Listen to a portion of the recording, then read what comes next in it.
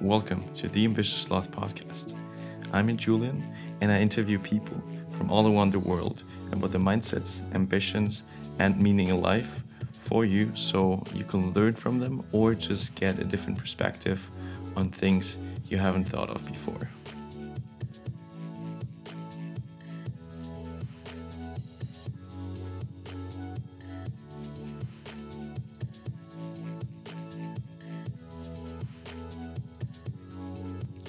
I'm very excited for today's guest, Colin Wright.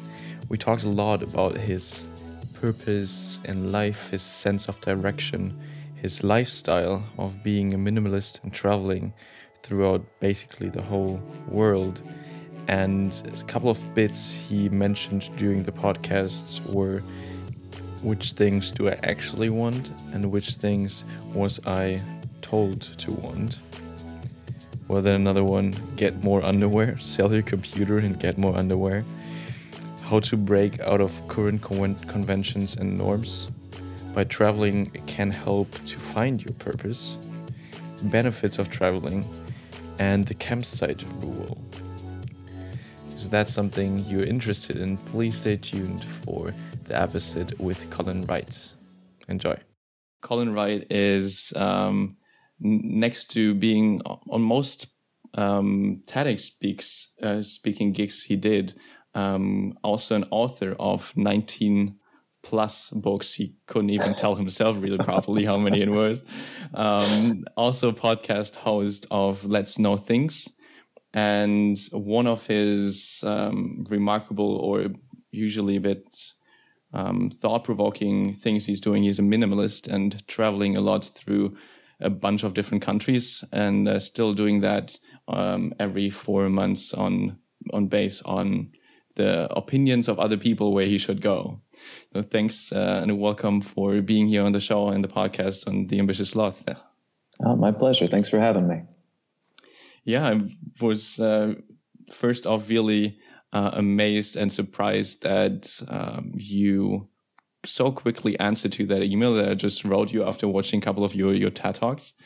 And that what you also didn't know before is that this was also an initiator for this second season. I'm publishing, I'm recording this and tomorrow is the second season going to be published. And because I then realized, this can be a really cool and big thing. So thank you. That's fantastic. Yeah, thank you for being this initiator without knowing. Oh, thrilled to hear that. That's fantastic. Good on you. And now I'm obviously really curious obviously, let's start with the first part of the minimalism.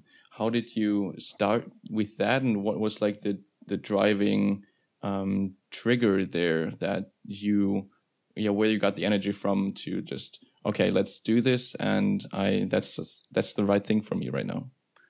Yeah. So when I started getting into the concept, it actually wasn't something that I had a name for. It was a little over 10 years ago, actually, and I was living a very different life from what I'm living today. I was living in Los Angeles, running a branding studio, experiencing a type of professional success that I'd always dreamed of, had that young entrepreneur career thing where I'd run several businesses and started when I was 19, and here I was 5 years later at 24, and everything was going splendidly if you just looked at my CV. But in every non-CV way in my life, a lot of things were very imperfect. And I had some great big clients and was making way more money than I thought I'd be making.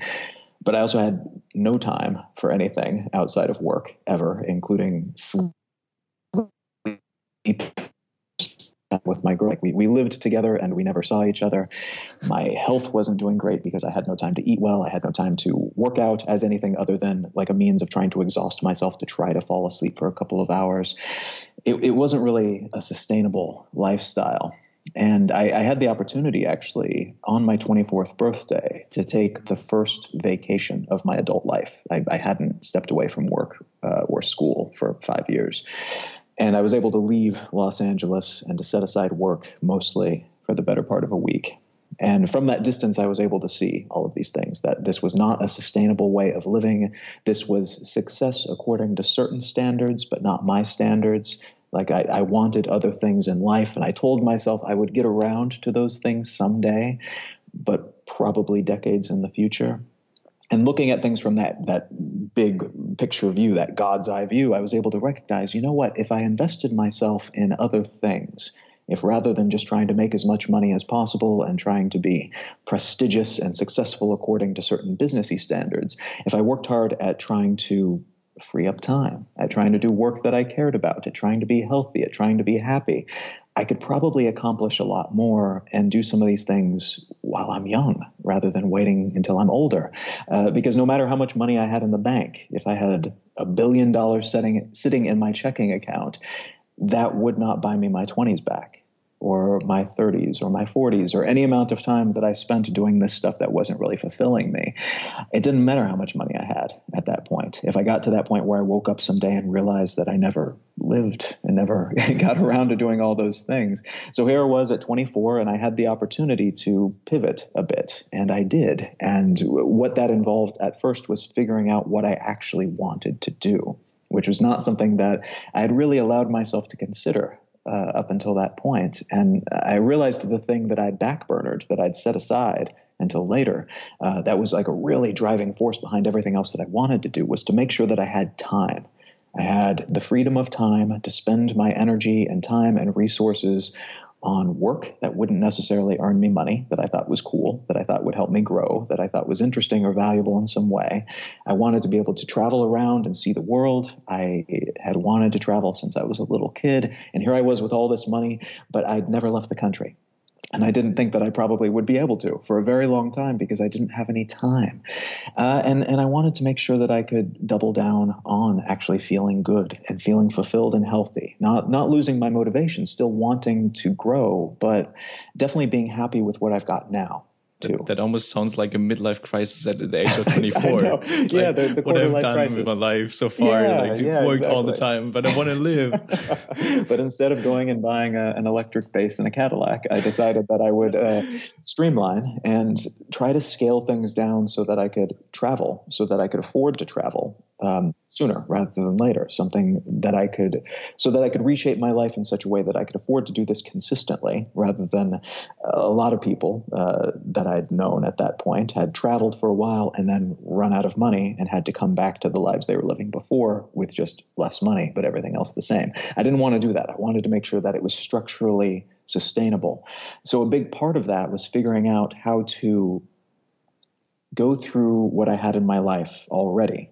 And that included possessions, but it also included the work I was doing, the expenses that I had, everything, and figuring out what was actually serving me, what was actually valuable, what actually added to my life, and what I was doing out of habit or reflex, or because somebody else told me I was supposed to want it at some point, whether that was an advertisement or a professor or some mentor or something. This is what you're supposed to want. Well, which things was I told I was supposed to want, and which things did I actually want? That is an amazing question. Yes. It's something that we're not really encouraged to ask, because there's a lot of people, there's a lot of incentives out there to keep people wanting the stuff that you want them to want. I mean, I worked in branding. I know this better than most people.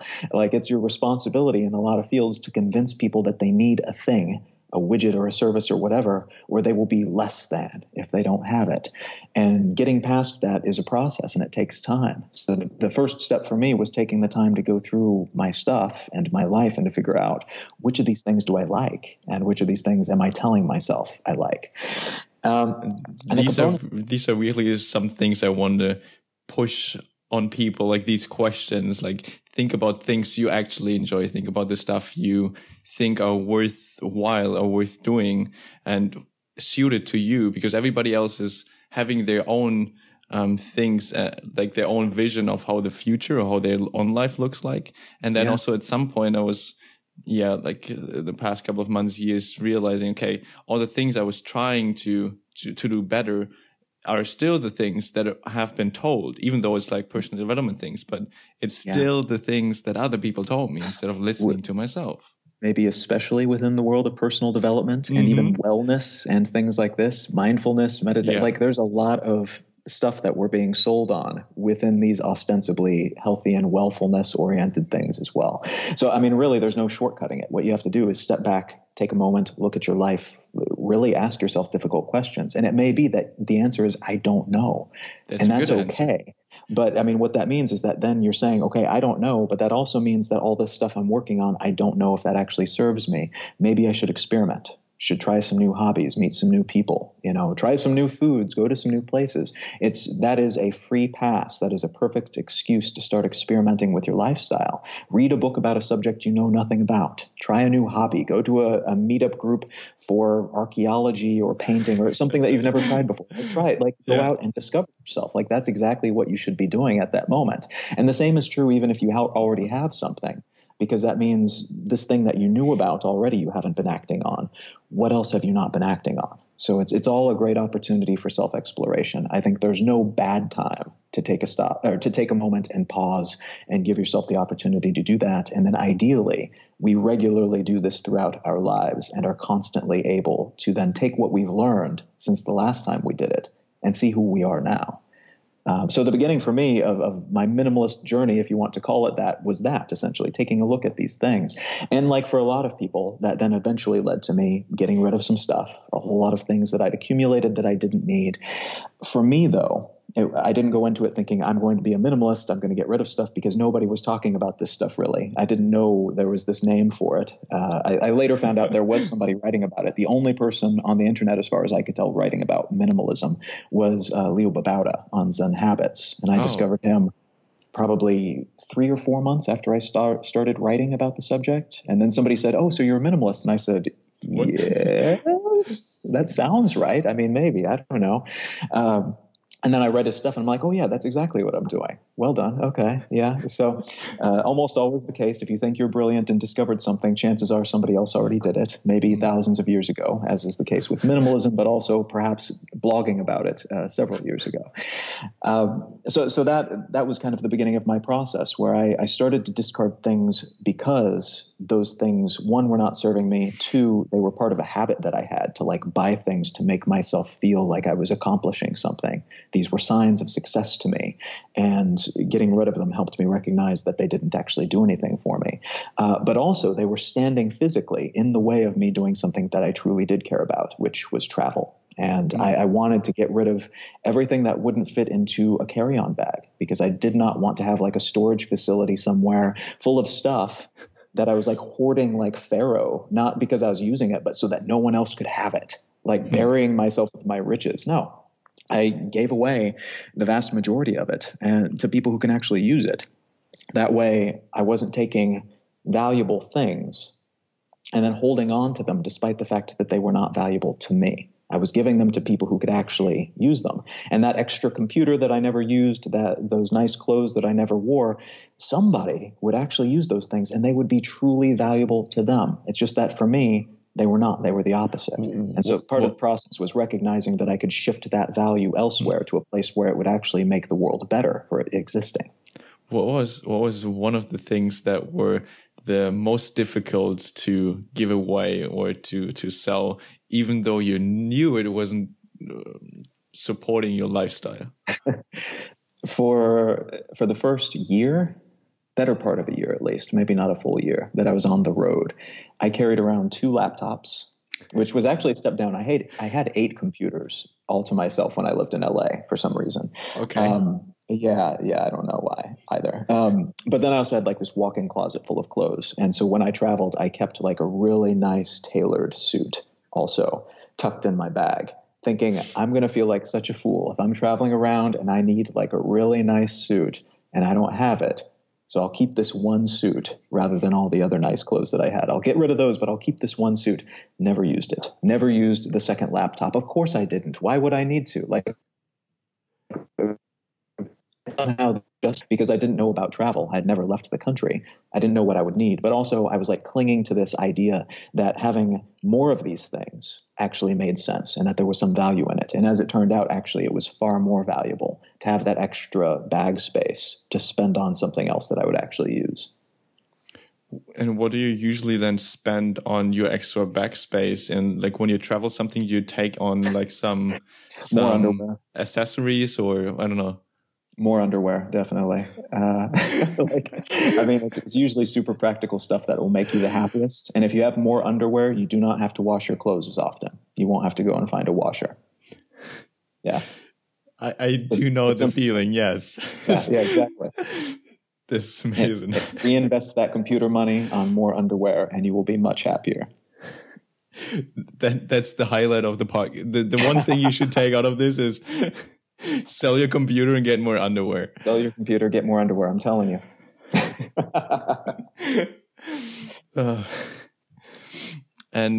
But your journey like continued, or like you still, I mean, you said, oh yeah, please share the vivid image you told in the pre-talk of the compass on how you're living your life at the moment, or like how it's directed. I think that's super valuable. So basically, I mean, for everybody, when you're going through this process and trying to figure out what's important to you, essentially all you can really do is head in the right general direction at first, because chances are you don't know with great specificity where you actually want to be. And if you think you do, you're probably wrong, because you're acting on incomplete information. You know, ask 20-year-old me what I wanted to do with my life.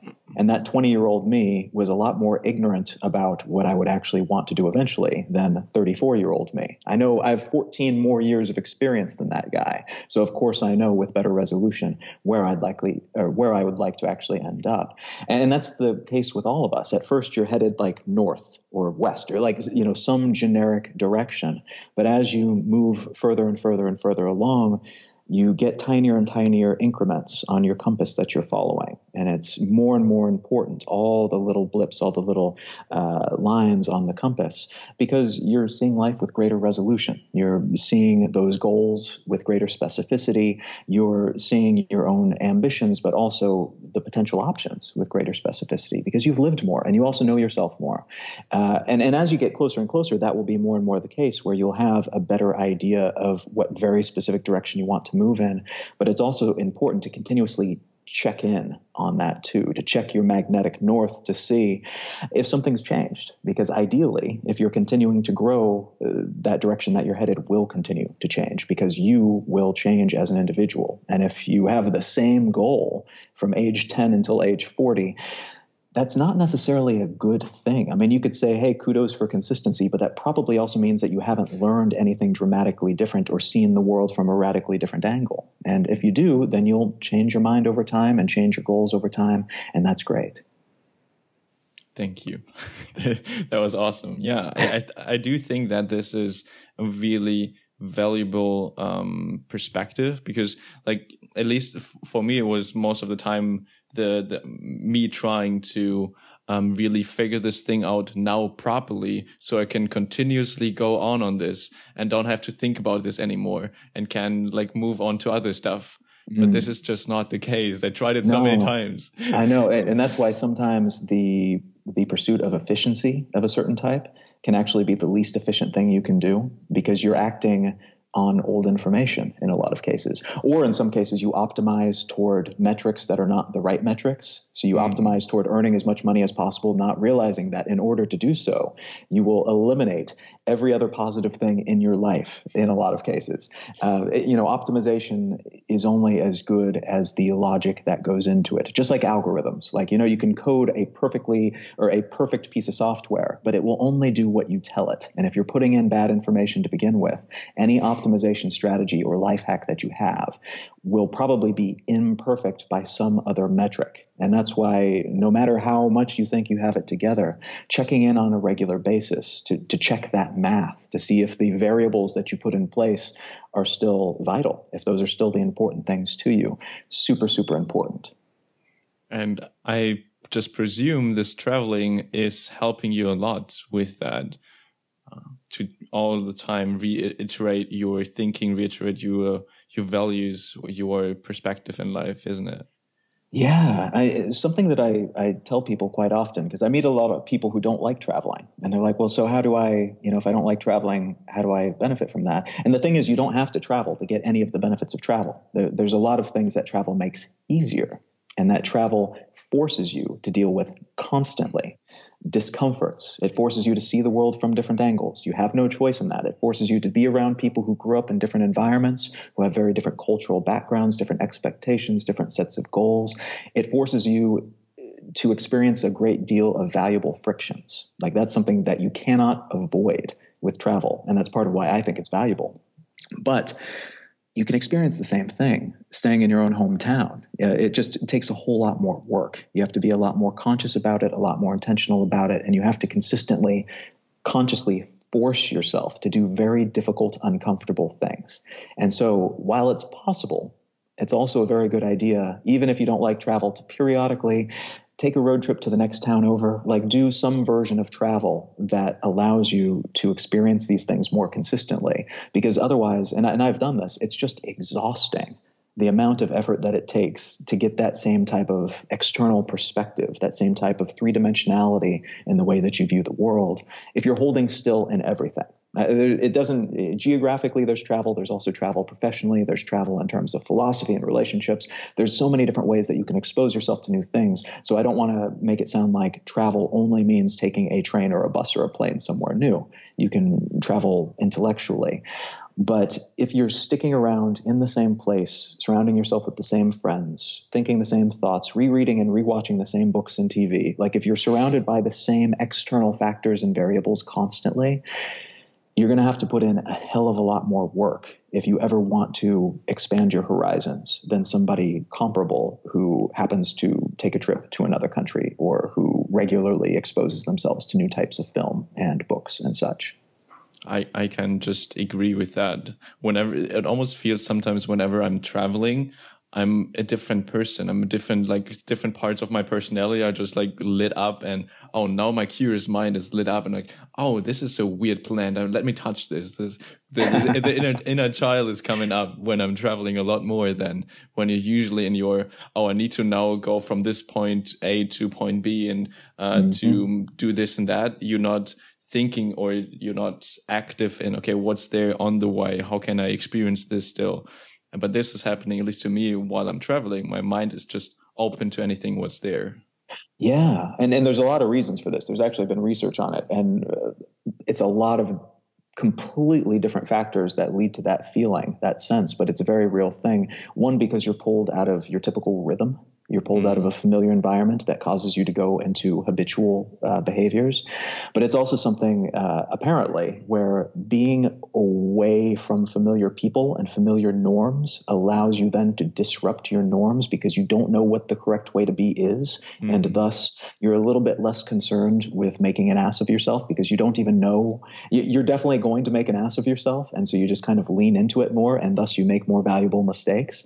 So when you move aside from conventions that you understand, like it changes. Actually, if you live in a new place long enough, then eventually you fall into the same thing that you did at your old home. But when you're exposed to something new, you're in a new place, then you are no longer enmeshed in those conventions and rules that you fully understand. And that lack of understanding kind of puts you in the child's mindset again, where you're open to learning because you don't know how much you don't know. You don't know what's right and what's wrong. And as a consequence, you kind of just do.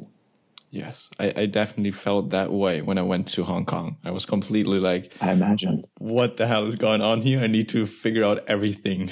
Yeah, that was, I really love that. This is an awesome feeling to experience everything from, either you call it beginner's mind or the child's mind or whatever, to like just really be open to even, I don't know, a butterfly flying by and you just like, oh, this is so beautiful. What? You do pick up on different things too, yes. Because when you're in a new environment, the parts of your brain that are familiar typically with what's going on in your environment, the threats and opportunities that it's always attuned to and pays the most attention to, the threats and opportunities in your environment are typically quite well known. And thus you're not necessarily pulled out of your everyday reverie. And so you don't collect as much visual and other sensory information as you do when you're in a new environment, where all the threats and opportunities, or most of them, are unknown. And so all the colors are brighter, the smells are more intense, things stand out more. Whoa, what? Which of these things will kill me? Which of these things can I procreate with? Like that's what your brain is trying to pay attention to constantly, the primitive part of your brain. And so you actually do collect more information, and as a consequence, remember things more vibrantly.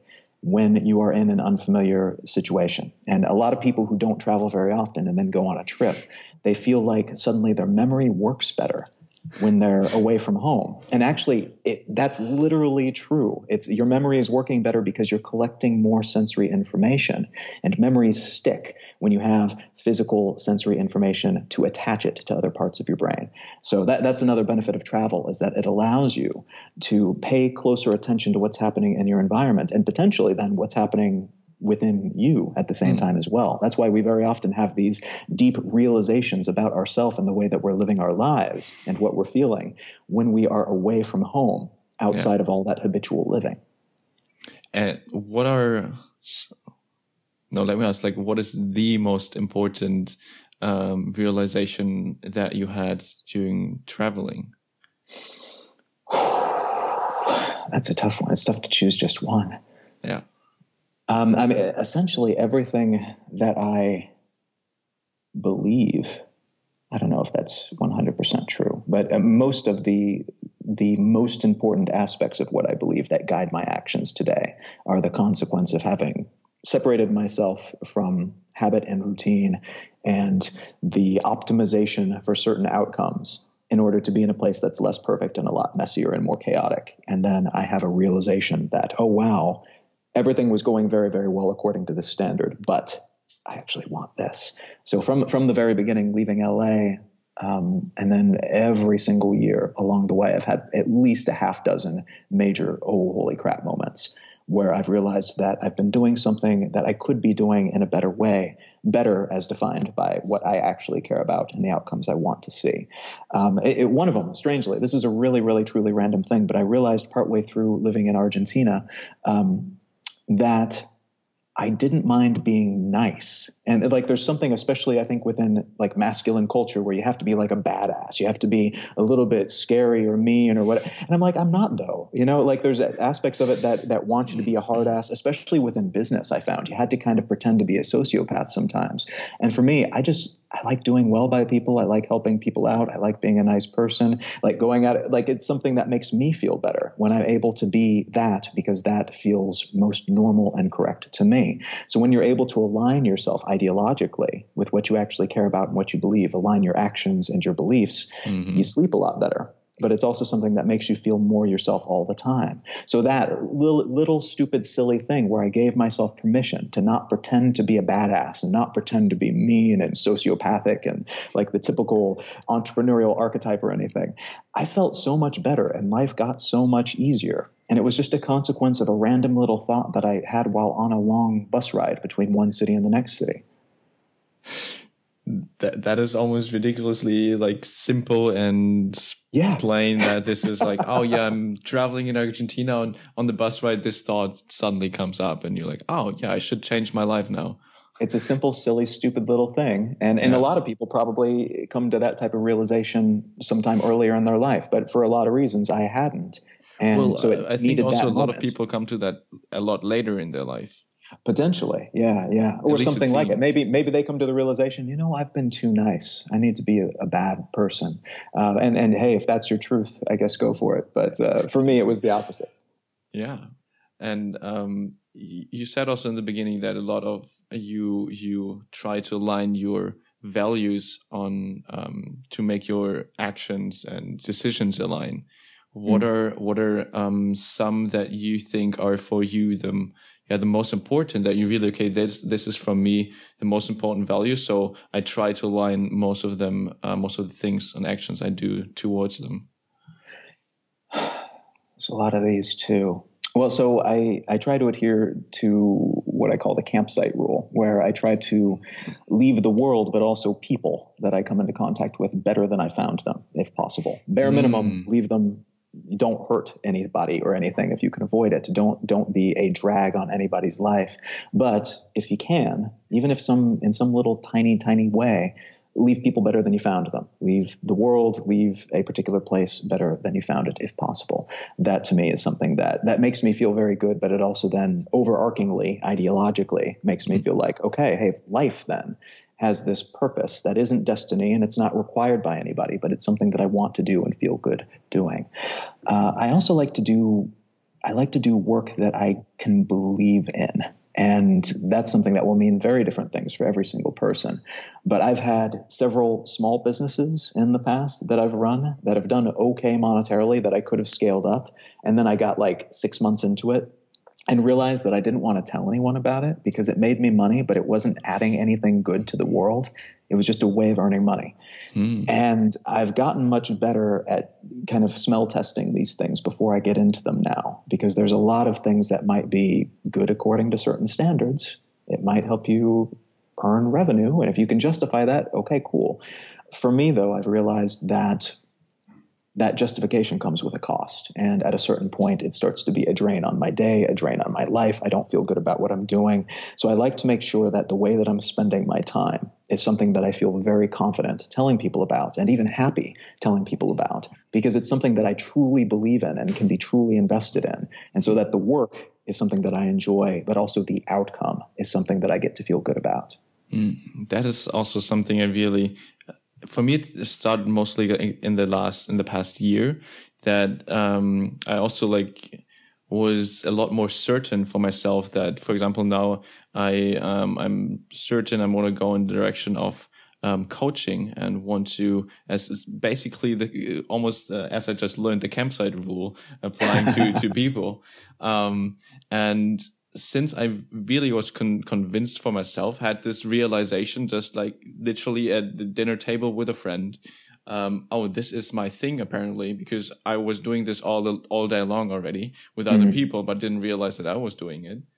And since then, not only was it a lot more fun for myself, but also I figured a lot of people, when they see this little fire or spark in your eye, they help you achieve that. After this realization, so many people came into my life that from meeting on the airplane, sitting next to them, and I'm still in contact with them and helping me out on some parts, to other friends referring me to, oh, I know this dude and or a person, and she's doing exactly what you do right now, and let's connect you with her. And those amazing things happened since then. This is, I think, also really the strength of finding something that you really fired up, and this is might be actually the true value in not looking for the monetary part in the first place. Yeah. I mean, so don't get me wrong. I do think it's important to be able to pay the bills. And that's something from a very realistic level. You need to make sure that what you're doing is sustainable. But I mean, there's multiple ways to do that. I know people who most of them are visual artists or performing artists who do this, who have a job, like working at a coffee shop or working at a library, doing something that they actually enjoy an aspect of it, even if it's not their passion. But then they look at the money that they earn from that as a means of funding the art that they want to make, because they do not want their art, be it a painting or theatrical performance, to be adjusted or slanted in some way by considerations for money, because money will slant some things. You start to change your art because it sells better if you do it this way. They don't want to even have to think about that. So they become their own Medici, their own patron, by working a job. And then they look at that money that they're earning as a way of sustaining themselves, keeping a roof over their head and food on their table. But it's also a way that they get to self-fund their own passion. And I think that's absolutely beautiful. I think it's wonderful if you can create something that allows you to make some money, but also allows you to create something that you believe in. But that won't always be in the cards. And if not, I think it's perfectly legitimate to find something that you do not hate doing, and ideally that you enjoy, at least on some level. And that hopefully adds something to the world too. Hopefully it's not drilling oil wells or, clubbing baby seals or something. Probably don't do that to fund your art.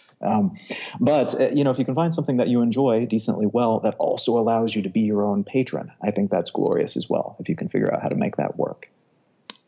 I totally agree. Yes, because also especially in the part when you try to give something to other people and then need to consider, I need to also get this person to pay me.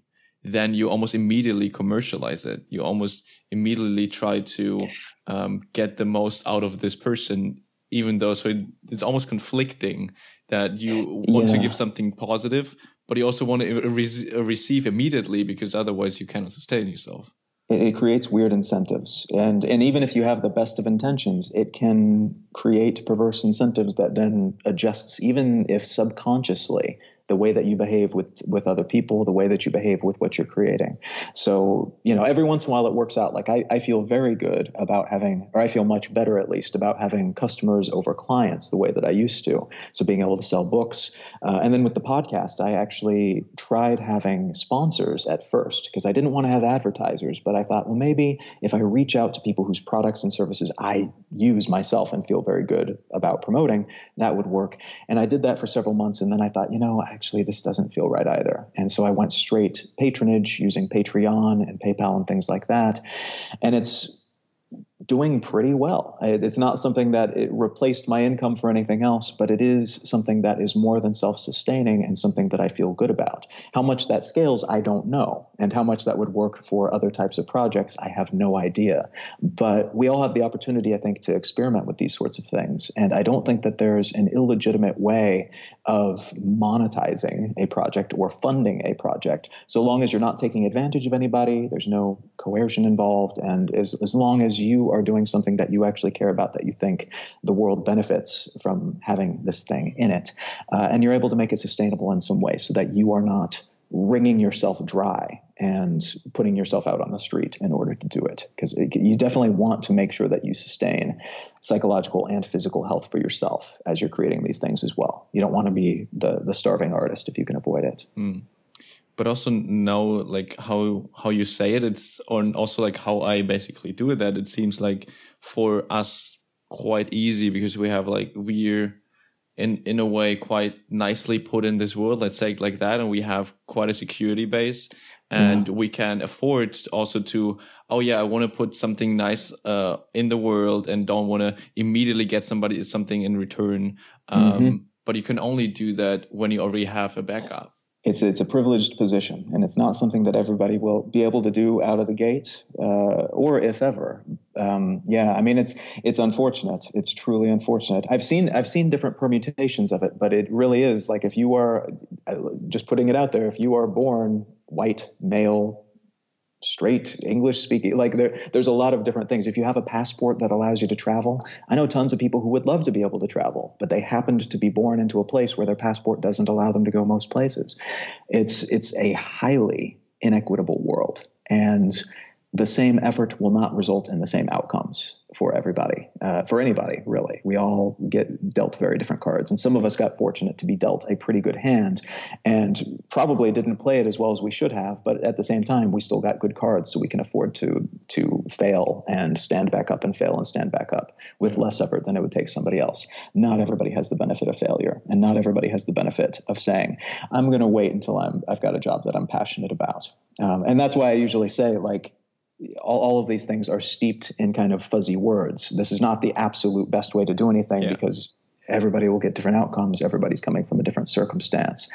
It's a lot of the general concepts work very well, I think, for most people. The idea of working toward being able to fund something that you can enjoy, or figuring out a way to fund something that you enjoy, in large part because then you'll be less psychologically drained and have more energy to spend on things.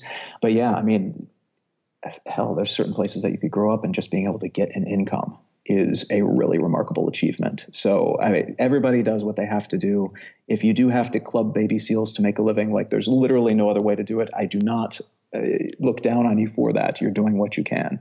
Yeah, I just really wanted to put that in perspective, that this is just such a privilege, but not only seeing that other people have it worse, but also then actually appreciating and seeing how good it is. So you take actually advantage of that, because most people in our circumstance and our surroundings have those privileges, might not see them or might not take advantage of them to make something positive, good for their surroundings or for themselves. Yeah, exactly. I mean, using what you've got, and recognizing too that not everybody who's dealt the same hand is going to have the same outcome either. So just because you were born into a wealthy country and have a good family and everything doesn't mean that everything will be easy. I think very seldom are useful things easy, but you might get a different outcome from somebody else, and that's totally okay too. Yeah. But also what I previously already thought about is when you now travel to so many different countries in such a short period of time, how's your social environment? Because I mean, you meet so many new different people in such a short period of time, and then you're gone again. Like that is not how we usually build up our relationships. It's a very, very different sort of relationship building environment. The nice thing, though, and what I usually tell people is that this would have been way more difficult 40, 50 years ago for a variety of reasons. One, there's way more vaccines today. That's nice. But also, I mean, it's relatively easy to travel, all things considered. It's relatively safe to travel a lot of places, all things considered. But also we live in the future. We've got Skype, we've got mobile phone technology. The phone plan that I have allows me to get free data and free calls in like 150 countries without having to swap out a SIM card. It's way different from even how it was a decade ago. Yeah. There's things like Airbnb, there's Uber.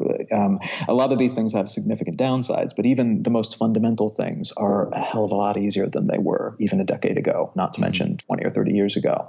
So, yeah, I mean, in terms of keeping in touch with people and building relationships, as long as you recognize that it will not look exactly the way it does if you're living in the same town your entire life. So you're not going to see all of your friends every single day. You're not going to have weekly meetups and play board games or have a drink. You're not going to run into people because you happen to sit at the cubicle or office next to them or sit at the desk next to them. That's not how it works. You actually have to go out of your way in order to stay in touch with people, to communicate, to figure out how often you want to communicate, to figure out the best way to communicate, to figure out what needs to be said actively and what you can do to stay in touch or stay aware of each other passively, and then touch base when it makes sense for both of you.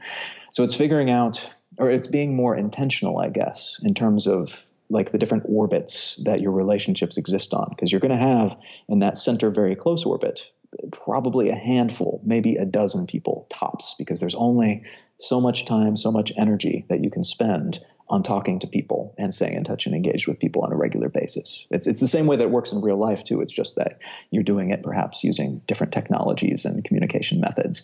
And then other people figuring out how you stay in touch, how often you communicate, how often you have an actual call, if text messaging is enough, sending emails, communicating on social media.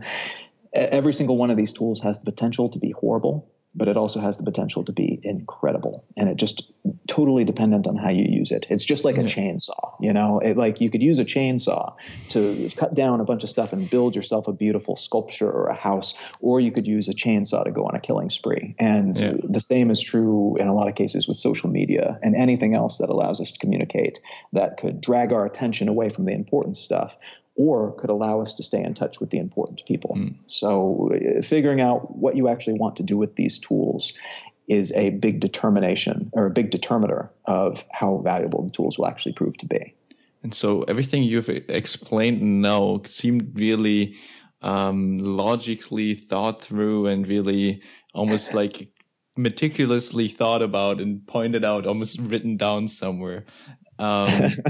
It helps to write about this kind of thing and speak about it for 10 years. Because then even if you're just going off the cuff, you generally know. I believe so. But then like even more interesting to me then, are you generally that person that is really that thoroughly thought through, or are you also at certain situations a lot more the person who is just do what it feels like, being that going with the flow person? Does that also exist, this Colin? Yeah, honestly, I think it's a bit of both. And I think most ideally, it's a bit of both for all of us, because there's certain things that you want to be structured with. And it's a very good idea to be rational with a great many things, including a lot of things that we typically romanticize as things that we should be emotional about. It helps to be a little bit stoic in situations where emotion might otherwise overwhelm you and cause you to make very bad decisions or hurt somebody or something. It's a good idea to be aware of what you're feeling and then be able to process that before you respond to that thing that you're experiencing. Yeah. But it's also important to allow yourself to experience it. So it's one thing to acknowledge I am feeling angry or upset or stressed out or something. It's another thing to just go, I'm feeling stressed out, and then go crazy and then go self-medicate or something. It's much better to be able to but then also consciously and rationally acknowledge it before making a decision about what you do in response to that. Mm-hmm. So I think ideally what you have, the way that I envision it at least, is you have like a structure that is very rational stuff. That is the structure for your life and the way that you process and think. But then within that, it's just whatever. It's wild and crazy. You fully feel every emotion and you make sure that you continue to do so, because if you ever stop, you're missing out on a great deal of what life has to offer. And that includes acting spontaneously and allowing yourself to go on gut sometimes, but also acknowledging that your gut is trained by experience and thoughtfulness and knowledge. And you can train your creative processes as well by using some of these rational tools. So like a lot of things, they work much better together rather than choosing one end of the spectrum or the other. Okay. And now, since you said you didn't have so much time, I want to get into the end of this podcast with an important question. What do you want to be remembered for? You know, it's not something I think too much about. Over a long enough timeline, it's unlikely any of us will be remembered. I mean, just being realistic. Yes. In the short term, I mean, if I'm going to be remembered, honestly, I don't think that I need to be in order to feel like I have meaning in my work or my life. But if I am remembered for something, I'd much rather it, I guess, be something positive than negative. So it'd be nice to be associated in some way with living well, dealing with each other honestly, being able to see the inherent personal and social value in being intellectually involved, in being conscious of each other and of ourselves. A lot of what I spend my time on these days is trying to help people understand what's happening in the world and how that affects them, and the best ways that we can deal with all of that information externally and internally to then make better decisions and figure out who we are, what we actually care about, and how to behave based on that information. So something correlated to that would be nice, but ultimately, again, like, I think I would drive myself crazy. And I think a lot of people do drive themselves crazy with that kind of dynastic thinking where I need to be remembered for this and I need to make sure I do something dramatic and crazy. And imagine how stressful that is to think I need to do something titanic, otherwise my life will have been worthless. No, I think you can have a million little valuable instances where you've benefited a lot of people in very, very tiny ways, or one person in a little tiny way, or bare minimum just didn't hurt a bunch of people. And I think that's a type of success in terms of living. Another short question. What superpower would you like to have if you could choose any? This has changed over the years. Yeah, there was a time where I thought it would be so cool to be able to go anywhere in the world and speak to anyone and be fully and completely understood and to understand completely in return, not just linguistically. And I'm actually terrible with languages. This is part of why I always believed this, but not just linguistically, but also in terms of intent. So what people say, but also what they mean. And then being able to have perfect communication. I think that would be such a valuable thing. And as opposed to all the superhero stuff that has tons of fighting, you would avoid so much of the fighting if we all just understood each other. But more recently, I actually thought it would be amazing. And this is more recently, as of probably like 15 years ago. I thought it would be really cool to be able to step out of reality into a pocket universe that has all the information you could possibly want to know. And this is me thinking in terms of storyline, it would not be the best version of this type of superpower, but it would be very compelling, I think, because there's a dramatic element to it.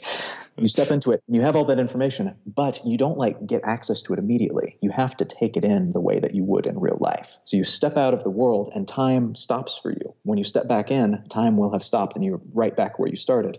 But in here, you have unlimited time to read whatever books you want, watch whatever documentaries you want, take in information, but you have to put in the time to get that information. To me, that would be such a compelling type of superhero character. And for me, part of the reason I've tried to give myself time to deal with all day, every day, to make sure I have as close to 24 hours a day, 7 days a week as I can to do whatever I want, is because it's something that approximates that type of power, to be able to learn anything. Like really, with enough time and the desire to do so, you could learn just about anything. It doesn't mean that you'll be the best at it, but you could learn just about anything. And I love that concept, the fact that all of us actually do have that power. We don't have pocket universes in which to experience it. That is, I guess, one of the best endings I had so far. This is amazing. I love this story. Yeah, I could really see the spark in your eye. That was, you were really immersed in the story. I thought about that maybe too much. Well, if anyone liked anything what you just said, and I'm sure there will be some people out there, Colin Wright is basically reachable anywhere in the internet where you search Google or Instagram or whatever on the exile lifestyle. Do you have any other most important doors people can step into getting in contact with you or connect or listen to stuff? Yeah, Colin.io is kind of the central hub for my books and my other publications. And then Let's Know Things is my podcast. Yes, that is amazing and super deep, interesting information I have never thought about. Oh, thank you very much. I appreciate that. Yeah, like some of the topics ranging from like the what was it, battery technology towards some wool of sheep, whatever. Like it's completely off the topics. Those things, and interesting to, as you said, like before, having this travel, this mentally or literature travel almost into different parts you haven't thought about, and that's actually what you do with the podcast, as it seems, at least to me. I'm glad to hear that. Thank you. That's the intent, is to try to make this information interesting and show people how what's going on in the news connects to everything else. All the stuff that has happened, stuff in other fields of inquiry, all of it's interconnected if you allow yourself to see the connections.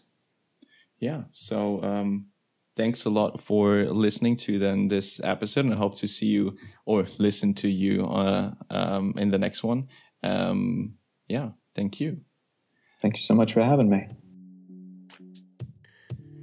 Again, thank you so much for listening to this episode, and I hope you enjoyed it as much as I did, because after this episode I was really pumped and energetic and wanted to dive deeper into topics and find the purpose really for myself, find things that I'm curious about, and just spark this beginner's mind, this child's mind, to explore more and find out more.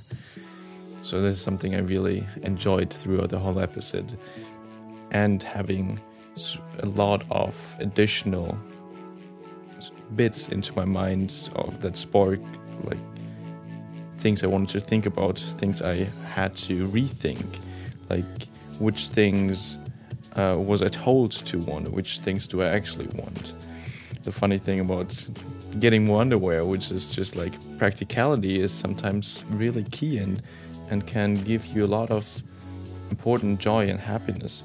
But really also a main key takeaway for me is really to change your environment, change your perspective, to really find this curiosity, spark some new thoughts.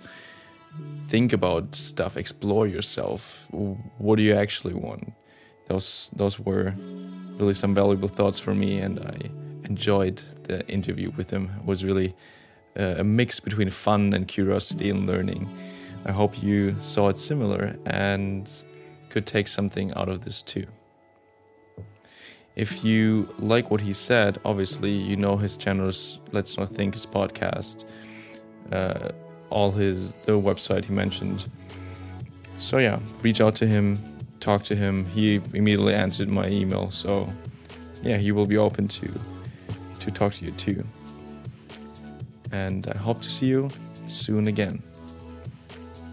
One last thing, if you enjoyed this episode or got a new perspective on something, I would really appreciate if you subscribe or leave me a review on iTunes, so I know what I'm doing and I can improve it. And I also see a bit of support from you to keep going. That would be awesome. So have a nice day, and Namastè.